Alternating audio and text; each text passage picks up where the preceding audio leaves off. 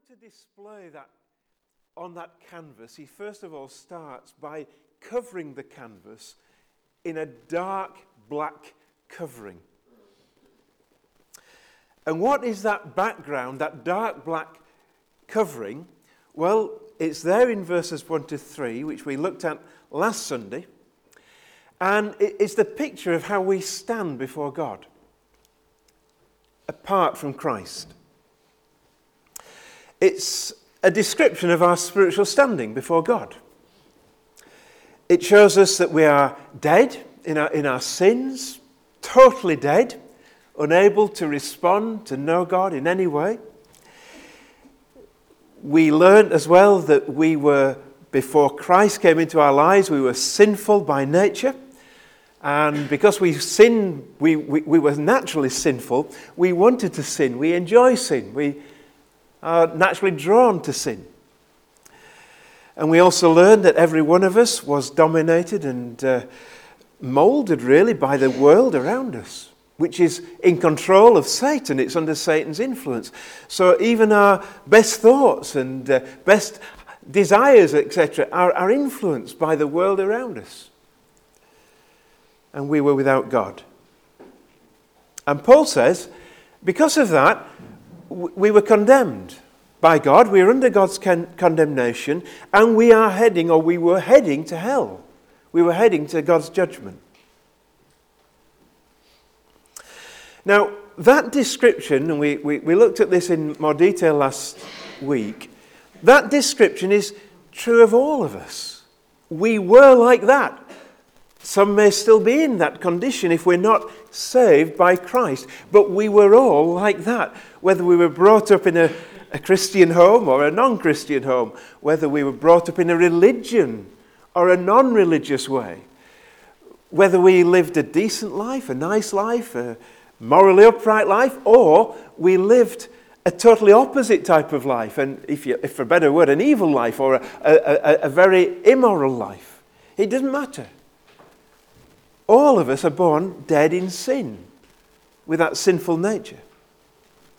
And because of that deadness, we couldn't do anything about it. We couldn't reach God. We couldn't even cry out to God in a right way unless God did something. We were dead. We couldn't bring ourselves back to life. A corpse can't bring itself back to life unless something from the outside resuscitates it. And that's the dark canvas of verses 1 to 3. But now comes the colour. Verse 4 and verse 5. But God, who is rich in mercy, because of his great love with which he loved us, even when we were dead in trespasses, made us alive together with Christ. By grace you have been saved. In verse 4, what are the first two words? In the New King James at least. Is it up there? But God. Aren't those great words? But God. God did something. Here's the great answer to our spiritual death. There's only one thing that a dead person needs, and that's resurrection. And God brings about a spiritual resurrection in our lives. One day, that will be a physical resurrection. But he brings about a spiritual resurrection. And only God can do that. You know, that's only something that God can initiate. No, nobody else can do that. We can't bring it about. A dead person, spiritually dead person, cannot resurrect themselves. And God has done that for us.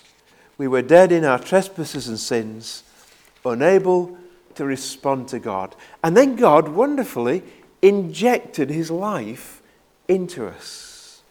But God, in his mercy, he stepped in to bring us out of darkness into life. He wanted to show us mercy and grace. What did he do? He started to awaken in us desires for him. He started to put within us a sense of need. He put within us a longing to know God, to know forgiveness. He started to put within us a conviction of our desperate need of forgiveness. And he gave us the gift of faith, and he put within us desires to reach out with that faith to Christ. And he put within us that conviction that Christ is the truth, the way, the life. As someone said, he turned the zombie into a new creation, full of life, eternal life. And that's what we needed. So when we were beyond hope, God stepped in. But God. Great words, and what a difference they make. Now, why does he do that? Why does God do that? What makes him do something like that? When he could wash his hands of us, he could walk away, he could just sort of screw everything up, as it were, and start afresh. Why does he do all of those things?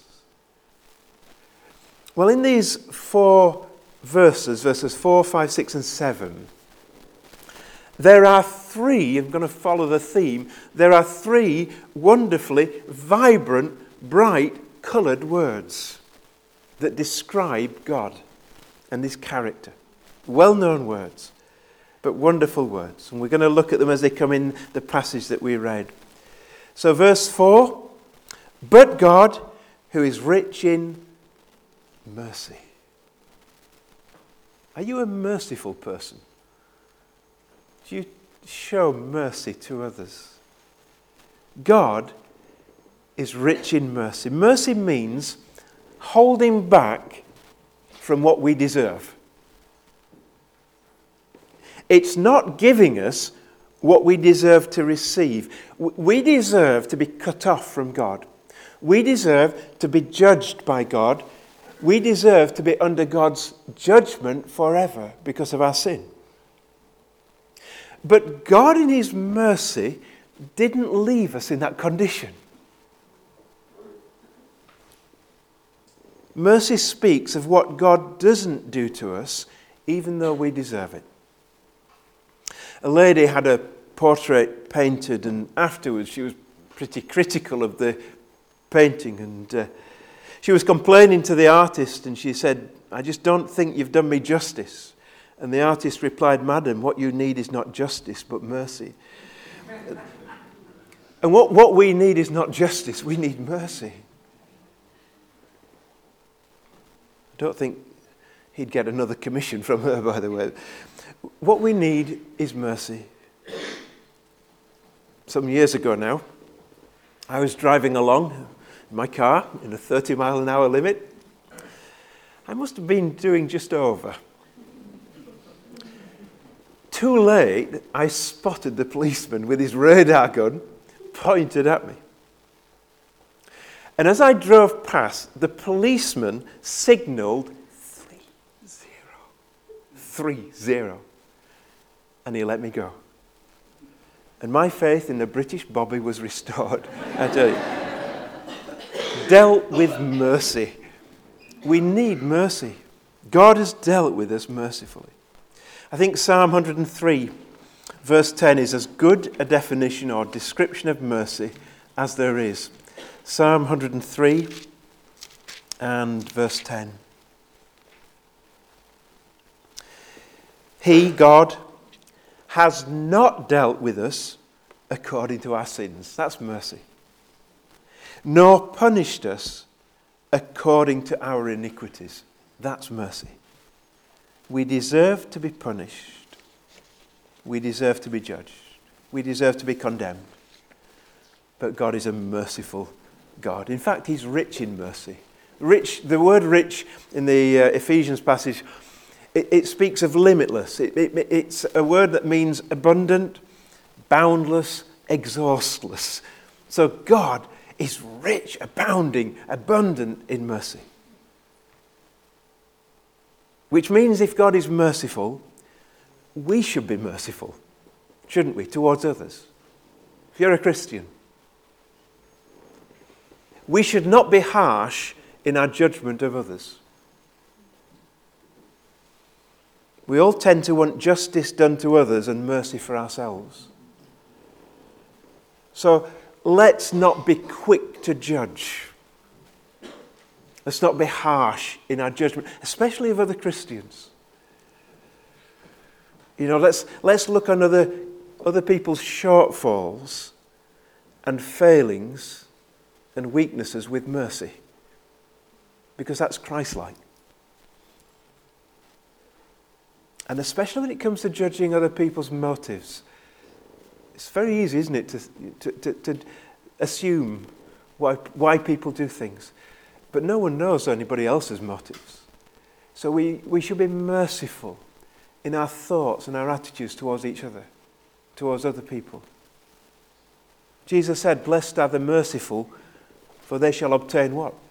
Mercy. So if I want to receive mercy from God, then I need to be merciful. We need to become the mercy of Christ to others. The second beautiful, brightly coloured word is love. Verse 4. "But God, who is rich in mercy because of his great love with which he loved us." God is love, the Bible tells us, isn't it? Love is God's intrinsic value, if you like, character. It underlies everything. So out of his love comes his grace. Out of his love comes his mercy. Those are expressions of his love. And our whole salvation is based on that. It's based on his love. And because of that love, God reaches out even when we are in our sin. He reaches out when we're still sinful. You see, in our sin, we are opposite everything that is attractive to God. The Bible says that God is of purer eyes than to behold evil. He cannot even look on sin. God hates sin. God won't have sin in his presence. So apart from God and apart from Christ, we are naturally sinful. We've seen all of that. We're godless. We're ungrateful. We are rebellious. We are unholy. We're stained. You name it, that's us. We're naturally gripped by ourself, by self-centeredness, and by nature we are children of wrath. Yet God never stopped loving us even in that state, because God is love. God loves those who in their lives are exactly the opposite to what God is like. He keeps loving.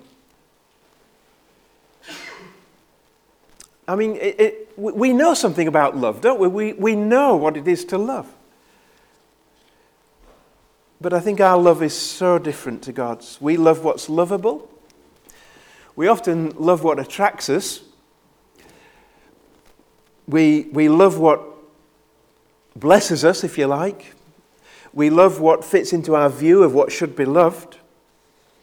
We love what suits us. We love what merits our love. And it's true, isn't it? Certain people appeal to us, so you'd say you're attracted to that person more than another, which is totally unlike the love of God. The immense love of God can be seen in that he gave his Son to die on the cross for those who were the exact opposite of everything attractive to him. I think love can be best measured by the cost of that love. Just imagine, if you can, a multimillionaire. And that multimillionaire sees a man in poverty, extreme poverty. He doesn't know the man. He has no personal interest in him. And he may even find him offensive to look at. It would be a good thing, wouldn't it, if that man did a very generous thing and gave that man in poverty a gift. Just suppose he gave him £10,000. Ooh, that's a lot. That would be a very generous gift, very commendable. But in truth, it wouldn't cost that multimillionaire anything to do that. It wouldn't affect his wealth or his standard of living. And yet it would still be a great kindness. Especially if that man had done some wrong to that person, to the wealthy man. So, what would add value to that gift? Well, it would be if this millionaire made a sacrifice to help the man in his situation, made a personal sacrifice. You see, the measure of our love is seen ultimately in what it costs us. Now, that doesn't take away the act of generosity and the act of goodness and kindness. But when it involves personal suffering and loss, then that act of love becomes immeasurably greater, doesn't it? And of course, that's the sort of love that God has for you and me. How was the love of God costly? In Romans 8, verse 32, there's a very striking phrase which helps just bring this out for me. Romans 8, 32.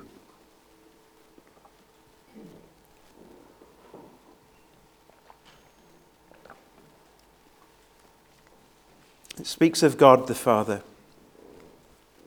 Romans 8:32, he who did not spare his own Son, but delivered him up for us all, how shall he not with him also freely give us all things?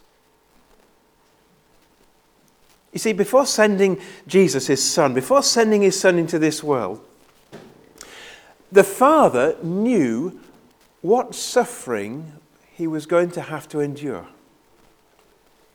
He knew all about the rejection that his Son would experience.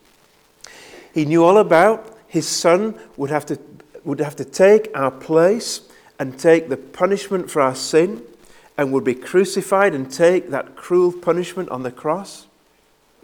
He knew that his Son would be God-forsaken and he would have to turn his back on his God, on his Son. He knew all about that, and yet he did not spare him. He did not spare his own Son, but gave him up for us all. Now that's the measure of God's love. There's an old hymn, and some of you might know this hymn. It's by a man called Frederick Lehman, which for me, it's wonderful words. It captures the breathtaking scope of the love of God in some ways. It's oldie language, all right? It speaks of scribes and parchment and quills. And I was thinking, okay, we've got international folks, well, even our younger folk might not understand it, but sometimes you don't even have to understand words to get the scope of something. So here's the hymn. I'm not going to sing it, it's okay. Here's the hymn. It goes like this. The love of God is greater far than tongue or pen can ever tell. It goes beyond the highest star and reaches to the lowest hell. O love of God, how rich and pure, how measureless and strong, it shall forevermore endure the saints' and angels' song. Could we with ink the ocean fill, and were the skies of parchment made, were every stalk on earth a quill, and every man a scribe by trade, of God above would drain the ocean dry. Nor have I.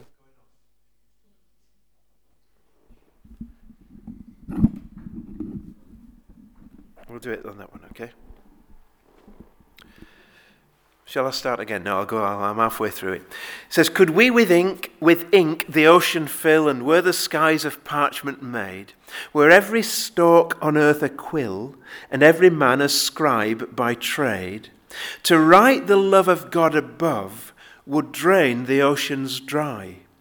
Nor could the scroll contain the whole, though stretched from sky to the sky. Okay, so the gist of that is that if the oceans were filled with ink, and that ink was used to write about the love of God, the oceans would be drained dry, basically.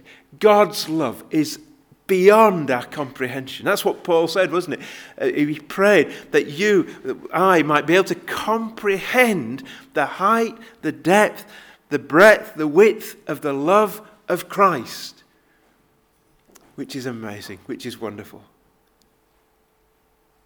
And that amazing love has been poured into your heart and my heart. It's been poured into our hearts by the Holy Spirit. The moment you became a believer in Christ and put your trust in Jesus, the Holy Spirit took that love and he poured it into our hearts. And he's been pouring it in ever since.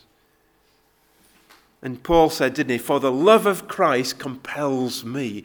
So just as the mercy of God should sort of influence my life and make me a merciful God, the love of God poured into my life should make me a loving person. I should share that love with others. I should be the expression of love towards others. The love of God. And then the third richly coloured word is grace. Let me read verse 4, chapter 2, verse 4.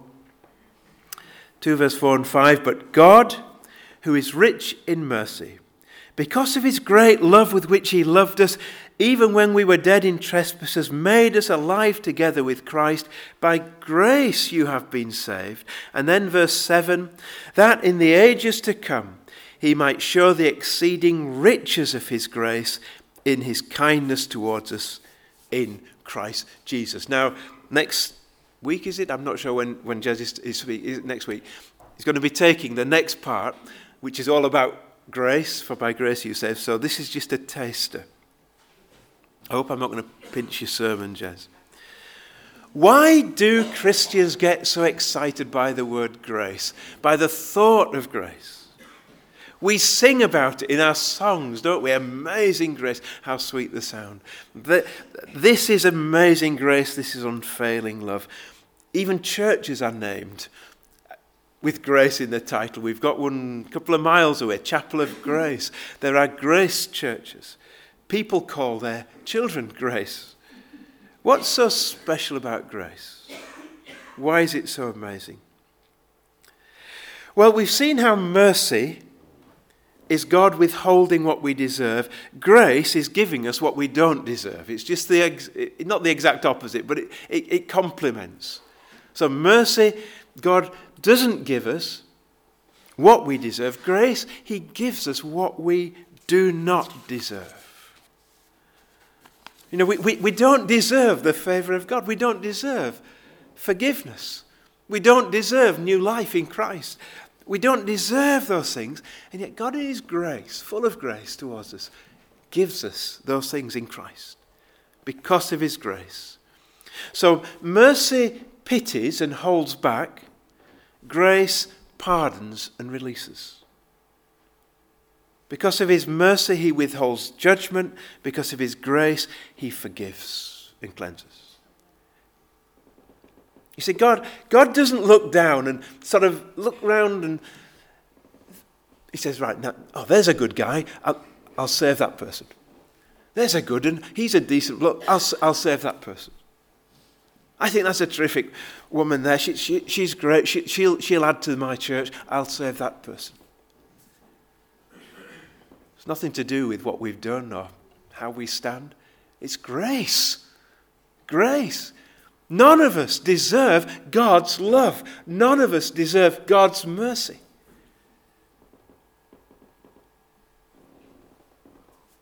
And so he says, it's nothing to do with you. Isn't it God good? He knows how incredibly self-centered we are, how incredibly proud we are. And so, you know, if it was anything to do with me, I get to heaven, I'd just, that's great. Done it. If it's not like that, none of us can boast. And the grace of God is so amazing that one day, when you get to heaven by God's grace, you will be in, as it were, God's display cabinet. You will be there proclaiming through your life the amazing riches of God's grace. Forever and ever and ever. The church will proclaim loudly the wonders of God's grace. That's what he says. Verse 6 and 7, I'm going to read in the NIV. Verse 6 and 7, and God raised us up with Christ and seated us with him in the heavenly realms in Christ Jesus, in order, what, that you might be saved? No, well, that's part of it. But in order that in the coming ages he might show the incomparable riches of his grace expressed in his kindness to us in Christ Jesus. We are going to be the exhibition for eternity of the grace of God. To all of the eternal and wonderful creatures, all of the angels and all of heaven, the church will be there displaying God's grace. And people will be praising God because you and I are there. And they'll be amazed. It's all by grace. And what has God's mercy and love and grace resulted in? What's the outcome? Again, let me just read verses 4 to 6. But God, who is rich in mercy, because of his great love with which he loved us, even when we were dead in trespasses, here it is, made us alive together with Christ. By grace you have been saved, and raised us up together, and made us sit together in the heavenly places in Christ. Now that's what we needed, wasn't it? We were dead. What does he do? He made us alive. Verse 5. He raised us up with him. Verse 6. We are united with Christ. Now this gets to the very heart of what it means to be a Christian. God raised you up. He put you into Christ, united you with him, so that you share in his death and resurrection. And so now, you and I are seated in the heavenlies, in the heavenly realms with Christ. Warren Wiersbe says, our physical position may be on earth, but our spiritual position is in heavenly places in Christ Jesus. Just one verse, I think, or a couple of verses actually, a couple of passages that express this. In Romans chapter 6,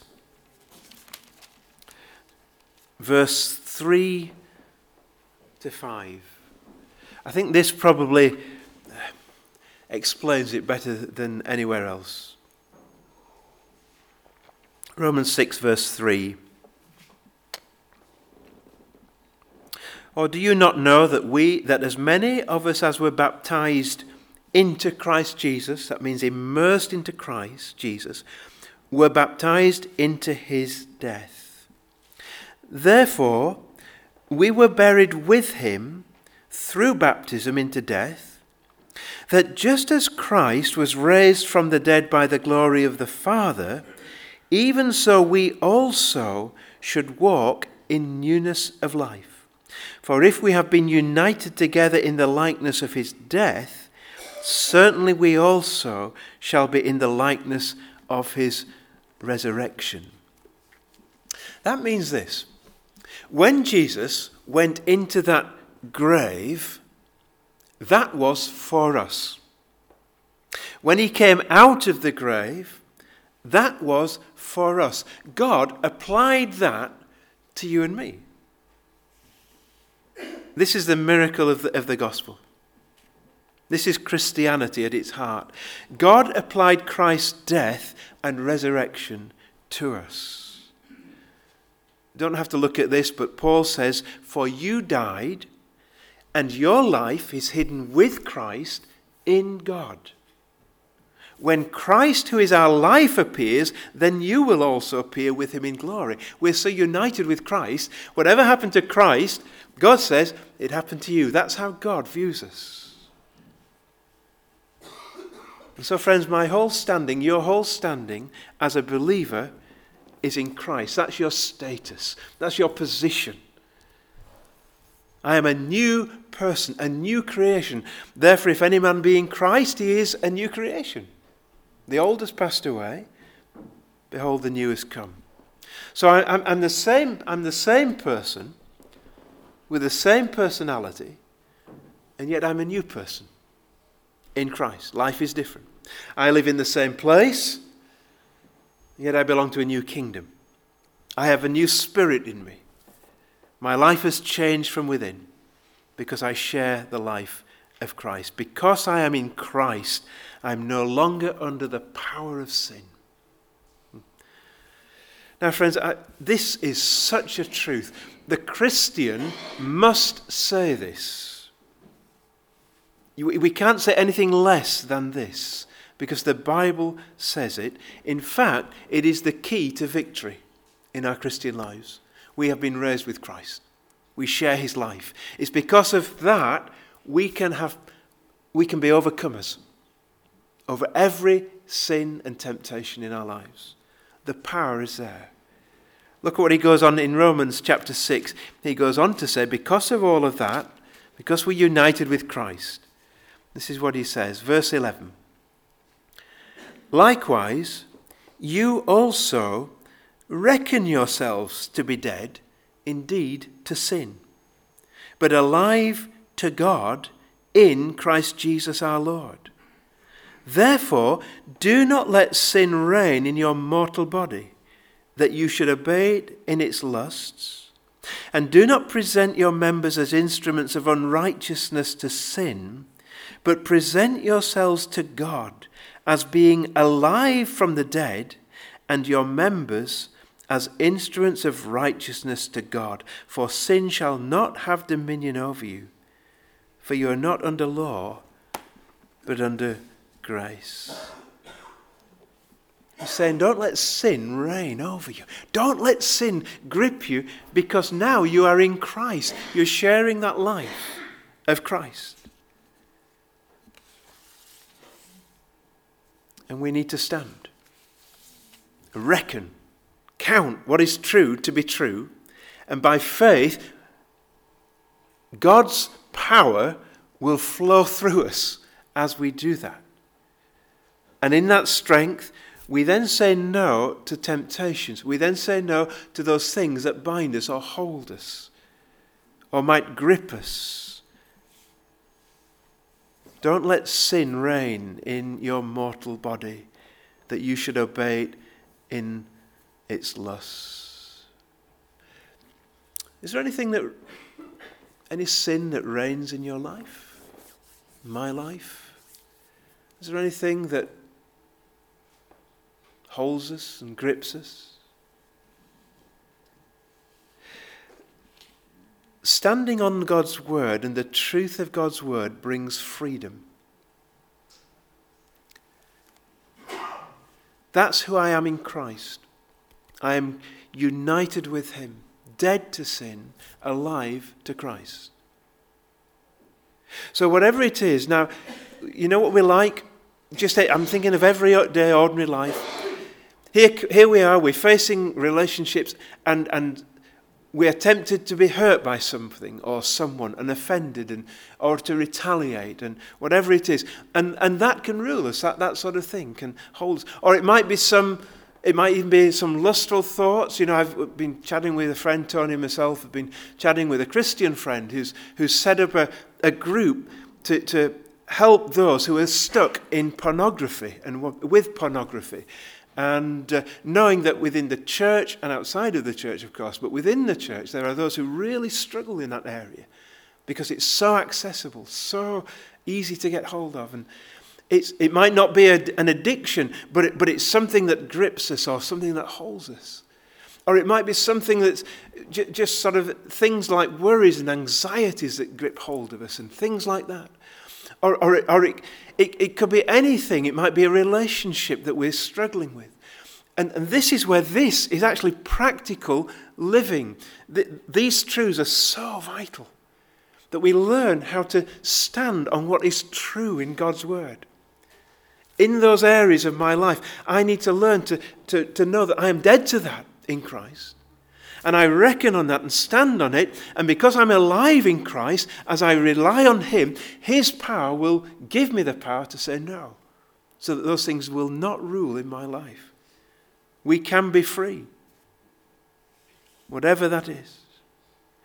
And to do that, I need to be able to say, I recognize, God, that that is wrong.